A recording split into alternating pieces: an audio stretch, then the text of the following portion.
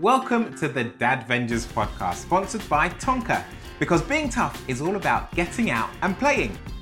I'm Nigel Clark, TV presenter and performer, and I'm also host of this wonderful podcast where we explore different aspects of parenting and hone in on the dad point of view.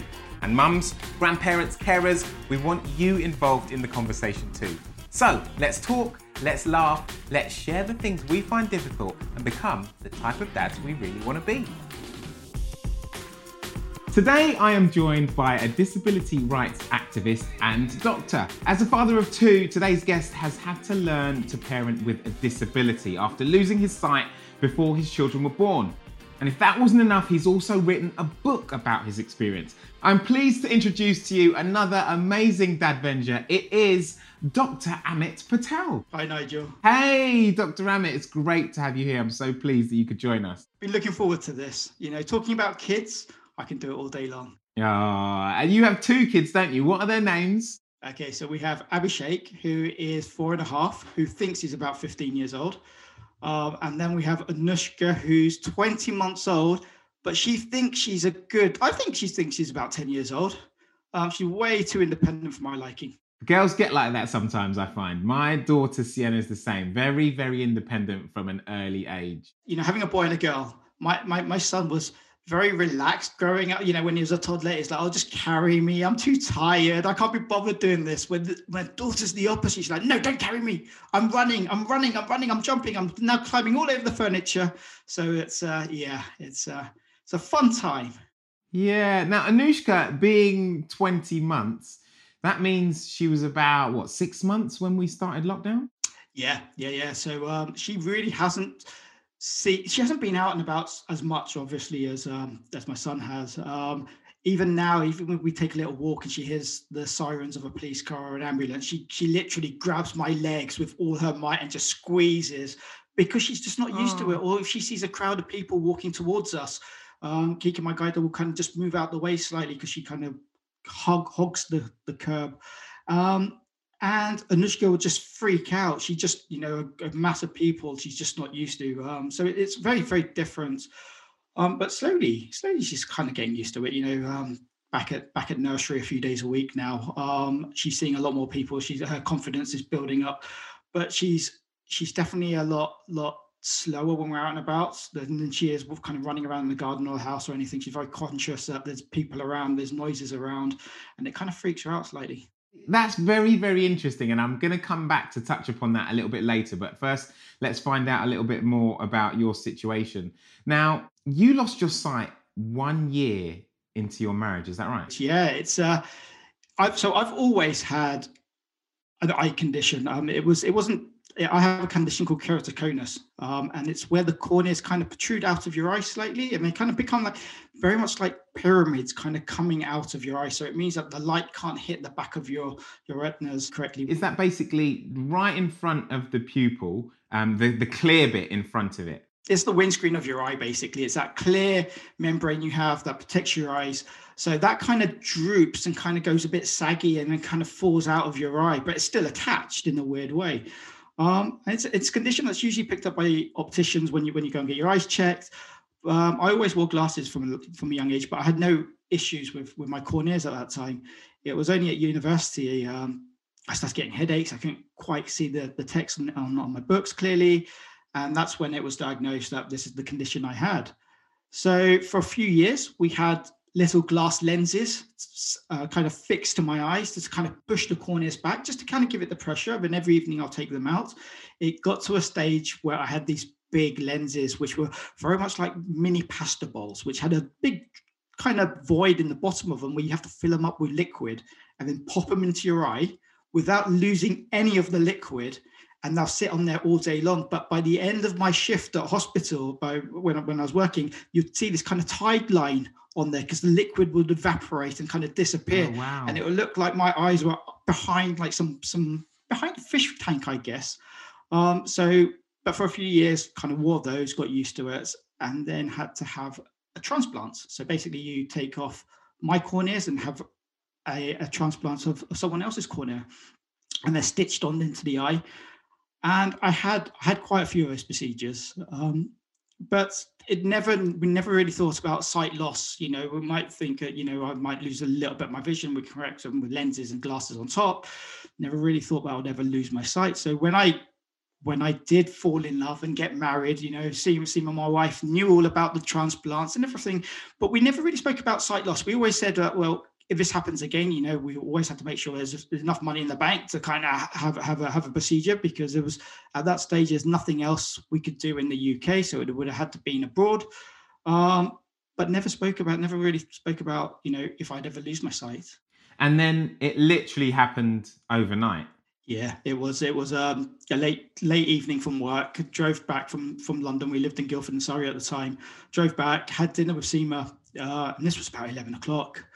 Had dinner with Seema. She went off to bed. I catched up with a bit of paperwork, watched a bit of TV, listened to some radio, went to bed. Woke up the next morning to kind of feel grittiness in my eyes. And having so many corneal transplants, I'm kind of used to it. I thought, you know, go into the bathroom, splash a bit of water on my face, clean out the grit. It was only when Seema noticed the blood on the pillow that we actually realized something serious was wrong. And even after washing my eyes, nothing really cleared it up. So it was a rush to the hospital, where they said there's too much blood around the eyes to actually be able to know what's wrong. So they bandaged them up, and they said, we'll give it a couple of days, take the bandages off, and then we'll go from there. Obviously, 2 days later, they unbandaged the eyes, and I couldn't see a thing. I completely lost my sight, because what had happened is they believe that a little blood vessel had popped in the back of my eyes, and it literally just set off the fireworks, and that was it. Oh, I'm so sorry. But that must have been such a scary time. Yeah, it was.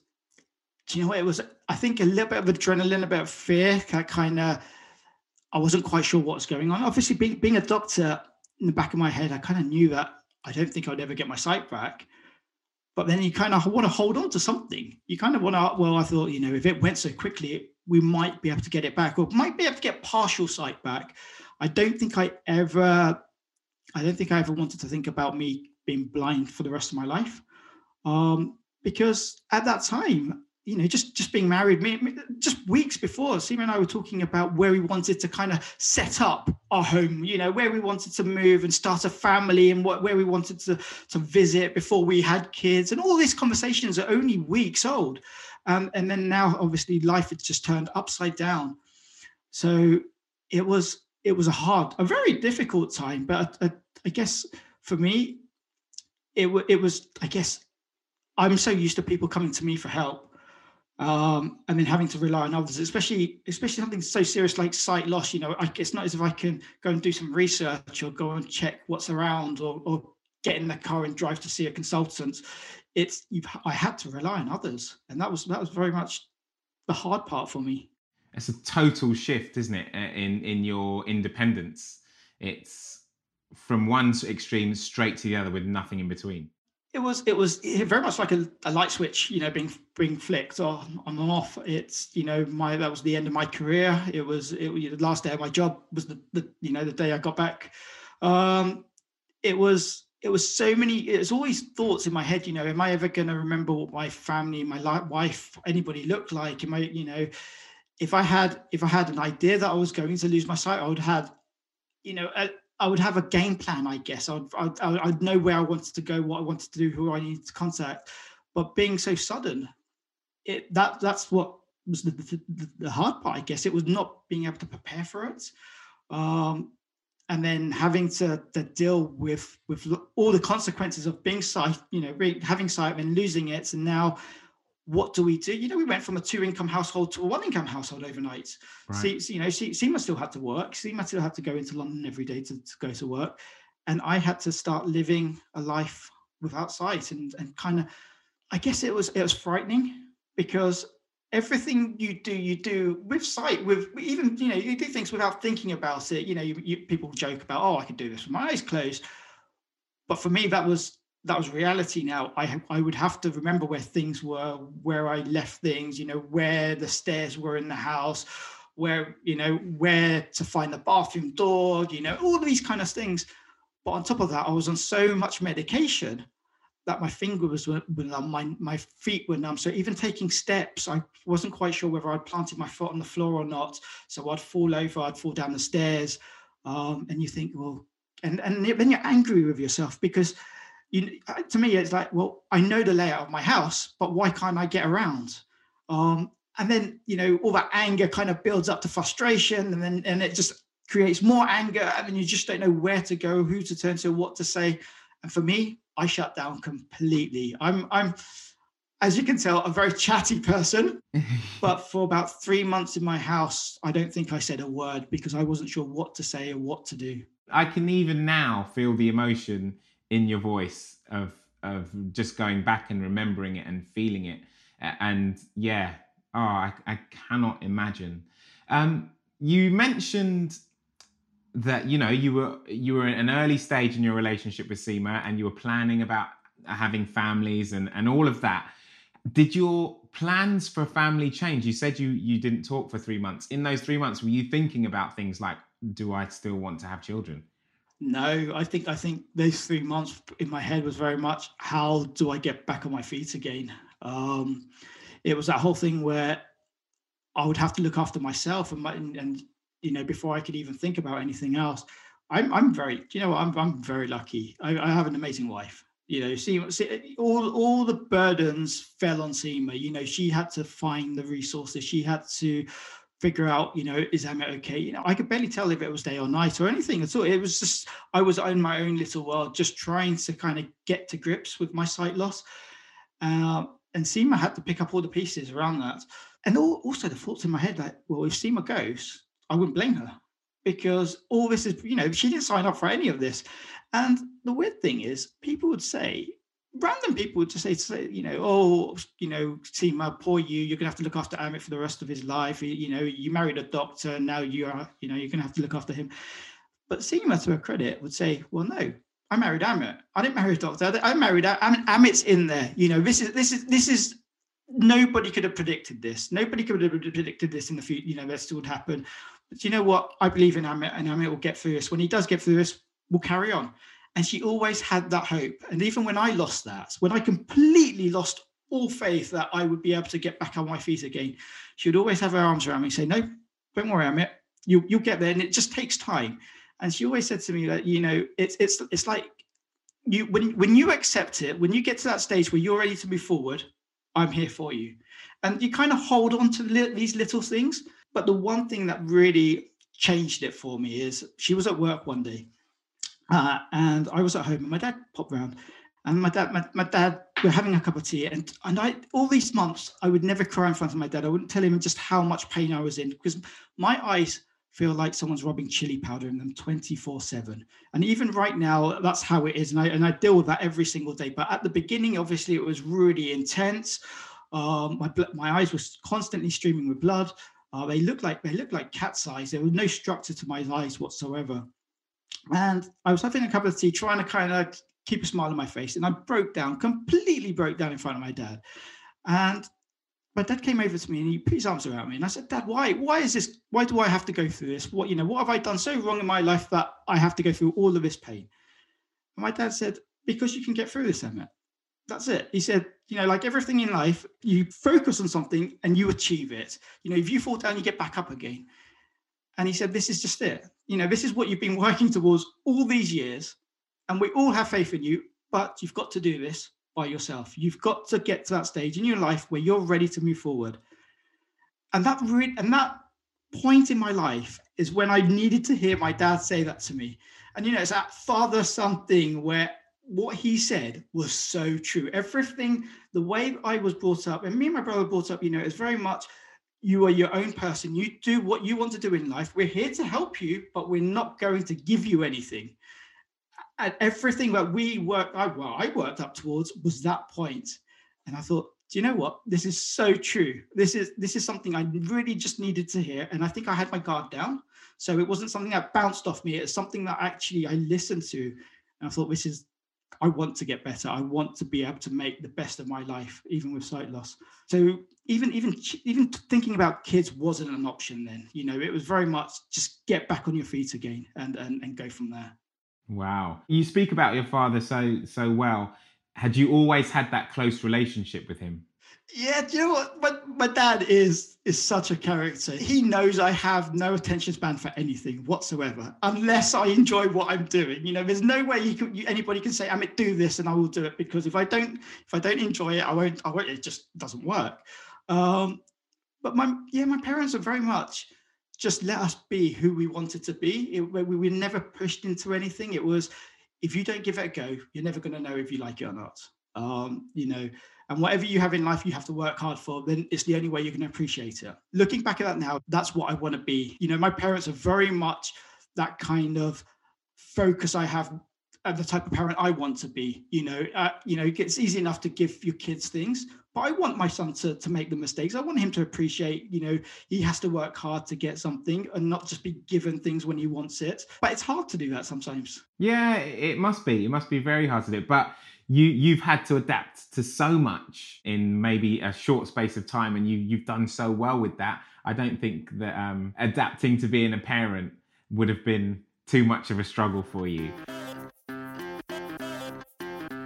How have you had to adapt as a parent?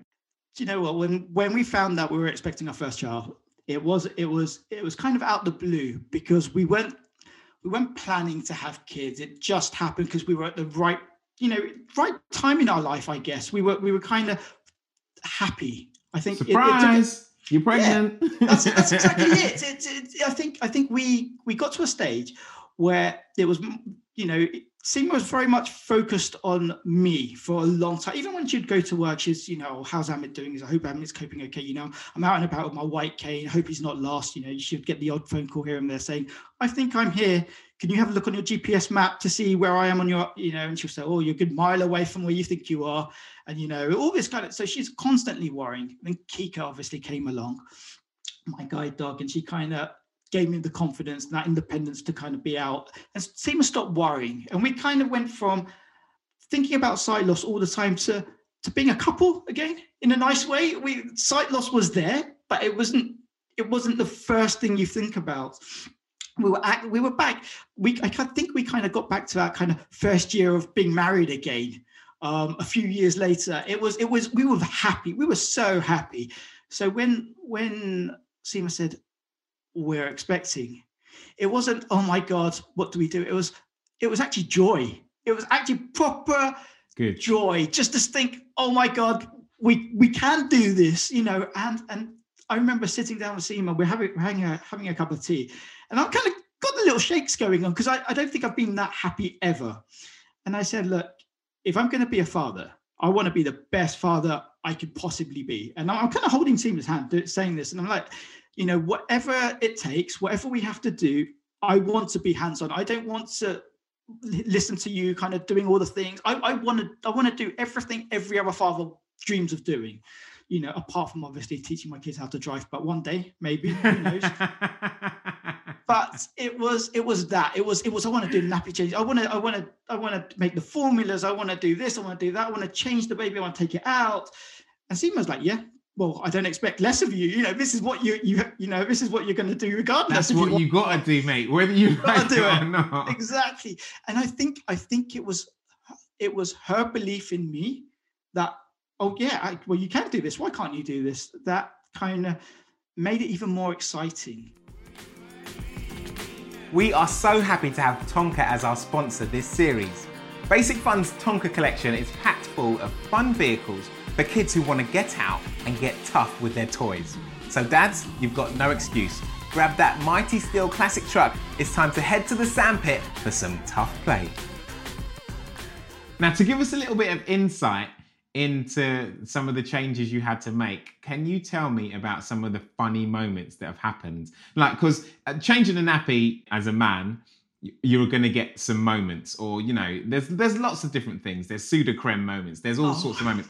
But I want to know for you, as a father, I want to know some of the funny or interesting moments that might have happened to you that may never have happened to us. The one thing you don't prepare for with a boy is when he wheezes. When you've taken the nappy off and you think, oh, okay, so you're having a bit of a playtime. Oh, hello, Abby, how are you doing? And then you just kind of feel this warm liquid just all over your front. and you kind of think, oh my gosh, what's going on? You realize that you should have put your hand just in front of, all these little things. But I think the worst thing was I think when we were getting him into pants, kind of potty training him, he would walk around in the living room and say, Daddy, I've just had a poo-poo. And I'm like, okay. So I'd kind of go in there thinking it's time to change him. But I've taken it off. I'm like, what? You taking what off? Nappy off. I'm like, what do you mean you're taking it off? Off. And then he walks over to me and I can feel that he's got nothing on. And then I'm on my hands and knees trying to find this nappy, which is the worst thing in the world. But I think the funniest moment was when I was giving him a bath one day, and I kind of heard the bubbles, and I'm like, okay, a bit of wind, and then he's like, poo-poo, and I'm like, literally, he's in the bubble bath, and he told me he's just done a poo-poo, so I'm literally just grabbed him, lifted him up. I'm like, how do I clean this, or how do I know what's going on? So I thought, do you know what, social media is good for this. So I took a little photo and I said, people help me, is there poo in the bath or isn't there poo in the bath? And people are like, wow. There's poo in the bath. There's poo in the bath. And so I had to go downstairs, get like a sieve from the kitchen or the play area, wherever it was, and literally scoop it out. I'm like, am I doing it right? And people are like on social media, yeah, it's to the left, damn it, it's to the left. I've got one baby in my hand, I've got the sieve in the other hand, trying to scoop up. Oh my, yeah. So there's challenges, but it's all part of life, right? It's kind of, if that's all I've had to deal with. Yeah. I think I've been quite lucky. The fact that you can laugh at it, the fact that you can, because some people might have panicked in that situation and not gone to social media. They may have been just at home trying to deal with it and not had a good time. But you embraced it, took it to social media and dealt with the matter. Absolutely. Otherwise, it would have been FaceTime to Seema at work. And she'll probably be in a meeting going, yeah, the poo's to the left, damn it, the poo. And her colleagues are so used to me just FaceTiming randomly, saying, where's the baby? Where's the baby gone? Because what we would do, obviously, I could never hear where Abby was, even if it was crawling. So he would wear little purse bells. So every time he would walk around, it would kind of jingle. When it stops making the noise, that's when I get worried, because he stopped somewhere. Where is he? And sometimes he just wouldn't make any noise for a while. And I'm like, Kika, find Abby. And Kika will go, no, I'm going to bed, So I'd be on my hands and knees trying to find the baby, and he'll be sat on the sofa or something. So that's when FaceTime kind of comes out, and I'm like, where's the baby, Seema? Where's the baby? You mentioned something there that really pricked my ears up. So you said to Kika, your guide dog, find the baby, and Kika decided no. Wait, hold on. Aren't guide dogs always on duty? No, so when her harness goes on, she's in work mode. She's right. Like she's an amazing guy. When the harness comes off, she's a crazy blonde Labrador who for us, she gets on with the kids. She let the kids ride her like a horse. But there gets to a point where she just needs her time. She needs Kika time. And that's when, Abby's either sleeping or Anushka's sleeping, and she'll kind of go off to her bed. She's kind of, I guess she kind of helps me look after Abby and Anushka when we're on our own. But she obviously needs her time. So, the two of them are thick as thieves most of the time. But when she needs her time, she's off. She's gone. She's bolted.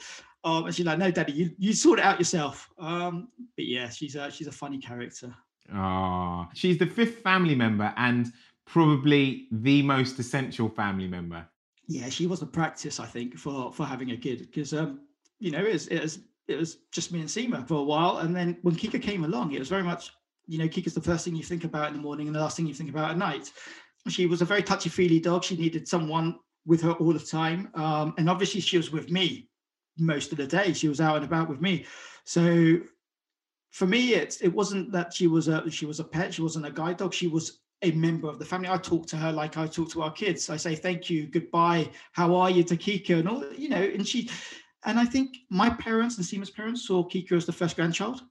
In a funny way, it's Kika came to us when she was 18 months old, and the funny thing is, the Kika was named at birth. All of Kika's litter were the K litter, so her siblings are Kika, Cola, Cuba. Apart from one which was called Bo, who was a sponsored dog, but the rest of all the litters are all Ks. And Kika happens to be my mother-in-law's maiden name. And Kika was the only Kika and guide dog. So Seema's cousins on her mum's side are all Kikas. Same spelling as well. And Kika was actually born 2 weeks before I lost my sight. So as I was learning to be a blind person, I guess, and live my life as a visually impaired person, Kika was going through guide dog training. So it was meant to be. You mentioned something earlier that I wanted to come back to, and you said Anushka, because she's grown up in the pandemic, that she's a bit more wary when she goes outside and things like that. Do you think growing up that she's noticed that Kika, when Kika's outside with you, Kika goes into a different mode, and so she goes into a different mode as well? Like it's a family knowledge or a family thing that happens. Yeah, absolutely. And I think that's watching her brother, because when I would say let's go for a walk, Abby would go and get his trainers on, get his coats on, and then he'll bring Kika's lead and harness over, and I would harness them up. And Anushka, obviously, Kika walks on my left hand side, so it's only my right hand which is free.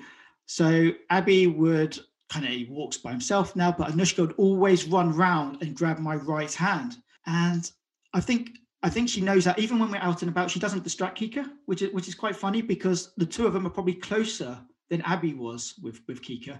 I think it's purely because we've been in the house all the time. With Abby, Kika would be working quite a lot, and he'd be at nursery or at school or whatever it was. But with Anushka, we've been in that kind of closeness for a year now, and Kika's always been there. So Anushka's safe place is Kika's bed.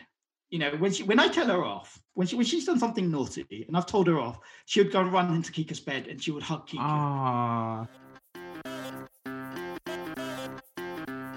I want to delve a little bit back now into your parents and the way you were brought up. Your parents moved to the UK from India, right? Yeah. So you laugh. Go on. Yeah, my mum's a proper character here. My parents moved to Croydon from Mumbai. And for a year or so, my mum and dad are living in Croydon, and it's where a huge part of the Gujarati community kind of moved to and kind of settled, I guess. And after about a year or so, my mum said to my dad, "It's Croydon's full of Asians. It's barely we're supposed to be in the United Kingdom. It feels like everybody from Mumbai has kind of come across with us, and it doesn't feel like we're in England." And my mum said to my dad, "Look, I'll give you an ultimatum. It's either we move out of Croydon or we move back to Mumbai." So at that time, my dad was working for the MOD, and we transferred to he got moved to Guildford in Surrey, where now we're the only brown people in the village. But my mum was very much, well, look, we moved here, and I was about 3 years old when we did the move, so very, very young. And my mum always said to me, "Look, we moved to England for a better life. And we're practicing Hindus, but we live in a Christian country. And I want you to have the best of both worlds. I want you to understand where you live, but I don't want you to ever forget, your culture, your religion, and the family values that we brought with us." And my parents were very much open to this, and they put us, me and my brothers both went to a Church of England school. We both went to Bible study on a Sunday. Wow. And we love that. And it's because my parents wanted us to kind of integrate into the community, wanted not to be, segregated, or they wanted us to understand the culture and the traditions of being a Brit. Now, we've spoken before. You've come on Dad Chats and we've had talks before. And I want to, if you don't mind, get into some of the more difficult things that you've had to face being a blind parent, because you have, haven't you? There's comments you've heard, there's responses you've seen, you've had Seema tell you about different sides of it. It's a tough thing, isn't it? Yeah. Do you know what? When I kind of started kind of accepting my sight loss, I don't think, the one thing I never really thought about is how other people saw me. I never really thought about that. I thought, if you had the white cane, you had a guide dog, you're kind of walking around, people will either give you space or they'll come and help you, because that's what I would do. And that's how I thought everybody was. A bit naive of me, but I thought, it's a big giveaway. You're walking around with a long white cane, you're tapping away. It was, I guess, from the beginning. It even before the kids came along, when people barged me out the way, pushed me, or I'd say, disabled people or blind people shouldn't ride the trains at peak time because if anything happened, do we help you or do we help ourselves first? You kind of hear comments like that, or things like people think that you live on benefits if you're disabled.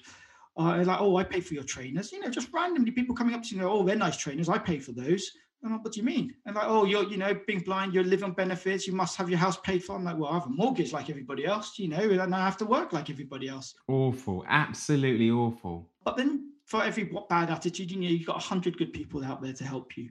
But I guess sometimes when you have a bad situation, it kind of sticks in your head, and it buries itself in there, and it kind of, the next time you have a bad attitude, it kind of gets, you kind of think about it more and more and more and more, and you think, oh, is this how people, see me? It's just like as a blind guy walking around, catching a train at 7 o'clock in the morning because he feels like it.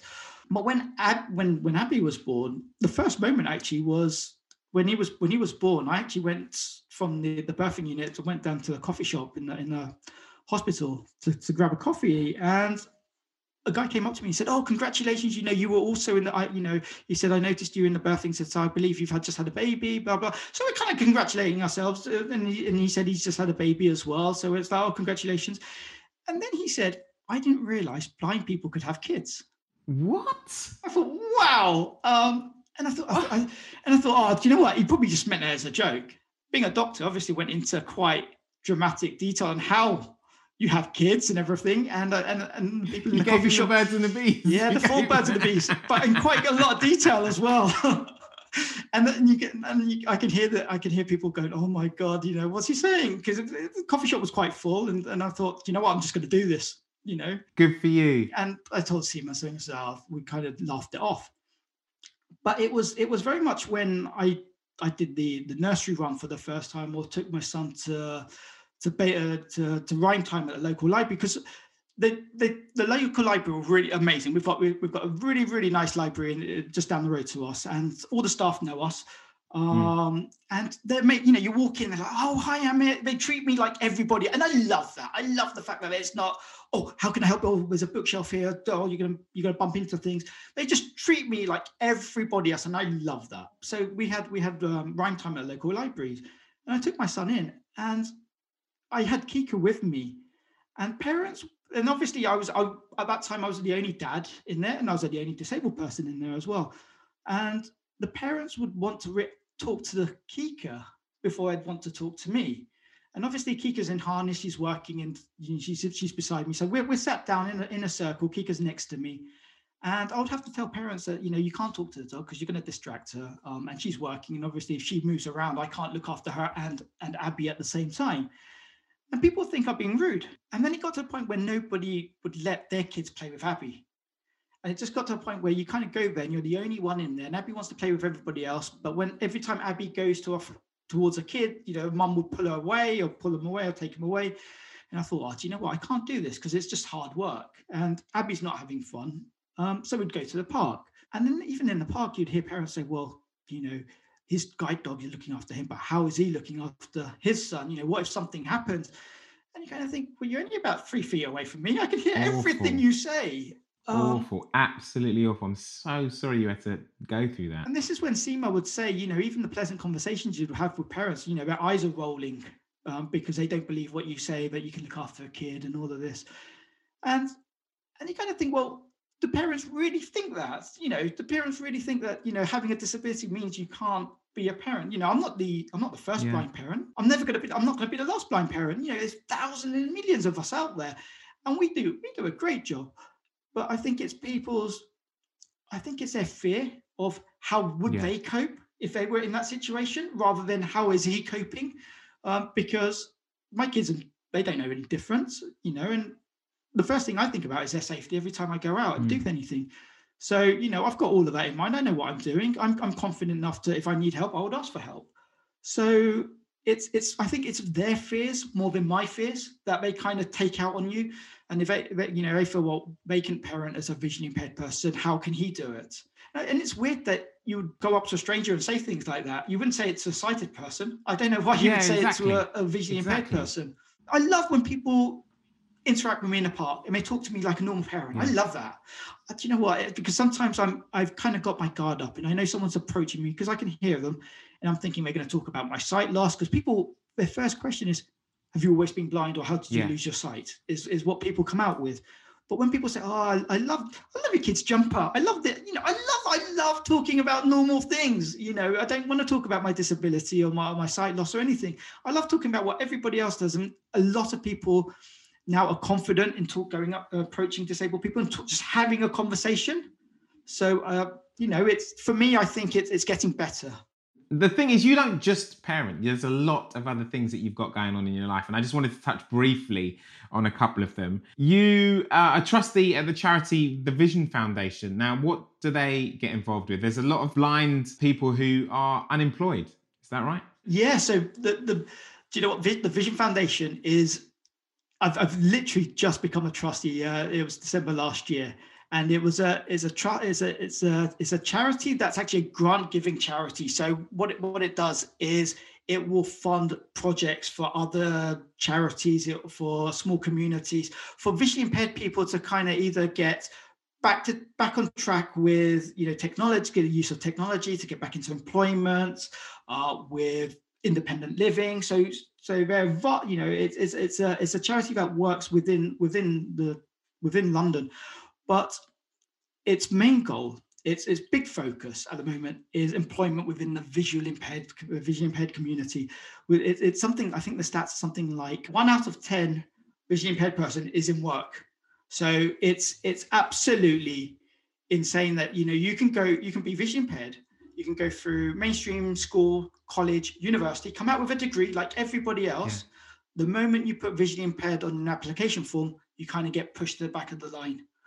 And that's absolutely insane. That's crazy. 9 out of 10 visually impaired people basically are unemployed because people don't want to hire them yet. Yeah, because of their sight loss. So Vision Foundation, their centenary year at the moment, they want to raise £1 million this year to help get vision people back into the workplace. And we're working with a lot of organizations, a lot of companies to try and get people to even get, you know, a work experience, to get people into and actually take that stigma away. Yeah. So, you know, it's having sight loss doesn't mean your life is over. For me personally, my life has never ever been this good. You know, I feel the best I've ever felt. I have amazing people around me. I'm confident with my sight loss. And it's taken a while to get it. You know, I've had plenty of knocks, but those knocks have actually just made me stronger and stronger and stronger and kind of more willing to kind of carry on. For me, I'm living my best days. It's so great to hear you talking so positively about the situation. I mean, you're giving back with the charity, the Vision Foundation. It's great that you're in such a positive place. Is that what led you to write a book? Because you've written a book, haven't you, about your whole situation? Yeah, so writing about the book was hard because it meant thinking about the dark times, and actually sitting down and actually writing about how I really felt. And the book is very, very honest. It's got the good and the bad and the ugly. It's all in there. And I thought, well, you can only appreciate the good if you understand the bad, you know, and the heartbreak and all the issues you have and all the barriers you had, because that's when you can appreciate the end of it. But it's more of a book, it's not really about the sight loss journey. It's more about our journey and about the emotions and you know, the community around you, and that it's okay to go and ask for help. But the lovely thing is that I wanted to get Anushka into the book. We're about 3 weeks late for the deadline, and I'm like, no, I just have to finish a little bit. And the book literally got sent to the editors the day Anushka was born, because I wanted to put her name in it. I wanted to put, you know, because I wanted it to be dedicated. Oh, okay. Well, Dr. Amit, there is one question that we ask all of our Dad Vengers who come on the podcast before they go. Okay, and this is a question for you. And I might have to put a stipulation in there, but let's see where you go first. If you could have one dad superpower, what would it be? Children's whisperer. Ooh. You know, when we're young, you know, when we're crying, I want to understand what those cries are. It's as simple as that. It's I think I can deal with everything else. It's the not knowing. You know what? You've picked like the same one as me, because mine was like to be able to touch my children and know exactly what they're feeling, or that empathy to just be able to do that. So yours is, children's whisperer. That's it. I'm down with that one. But everything else, I can kind of live with everything else. It's more an adventure, I guess. Nice. Very, very well done. Very, very good answer. Very good chat. Thank you so much for being here today. It's been a pleasure listening to you. Hopefully, I know there'll be loads of people that will get so much from the insight that you've given into being a blind parent, and hopefully it will go towards changing things a little bit.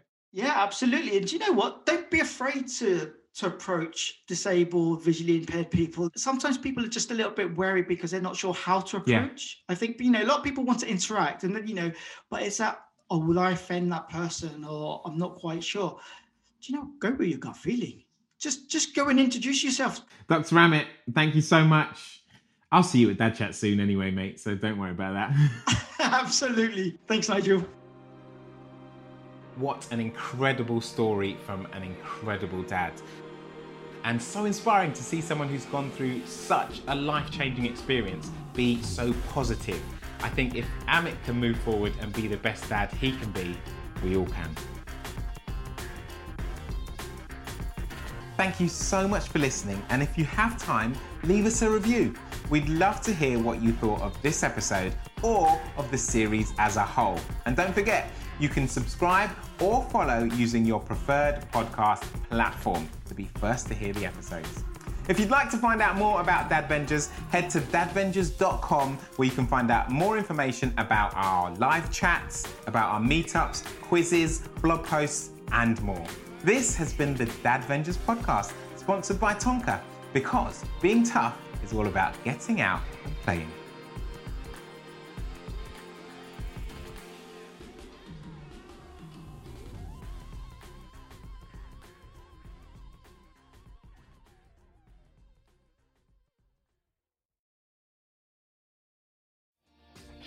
Hi, my name is Kay Adams, and to be honest, I'm not so good with the ageing process, so I enlisted my old chum, the filter-free Cara McKenzie, to advise. Could you imagine being a porn star? The room would need to be really hot for me to strip off. To be honest, she's not much help, but she is rather amusing. And along with some great guests, Joe Brand, Andy Oliver, Anton Dubeck, Ruth Langsford and Craig Revel-Horwood, darling, we are learning how to be 60. Listen wherever you get your podcasts.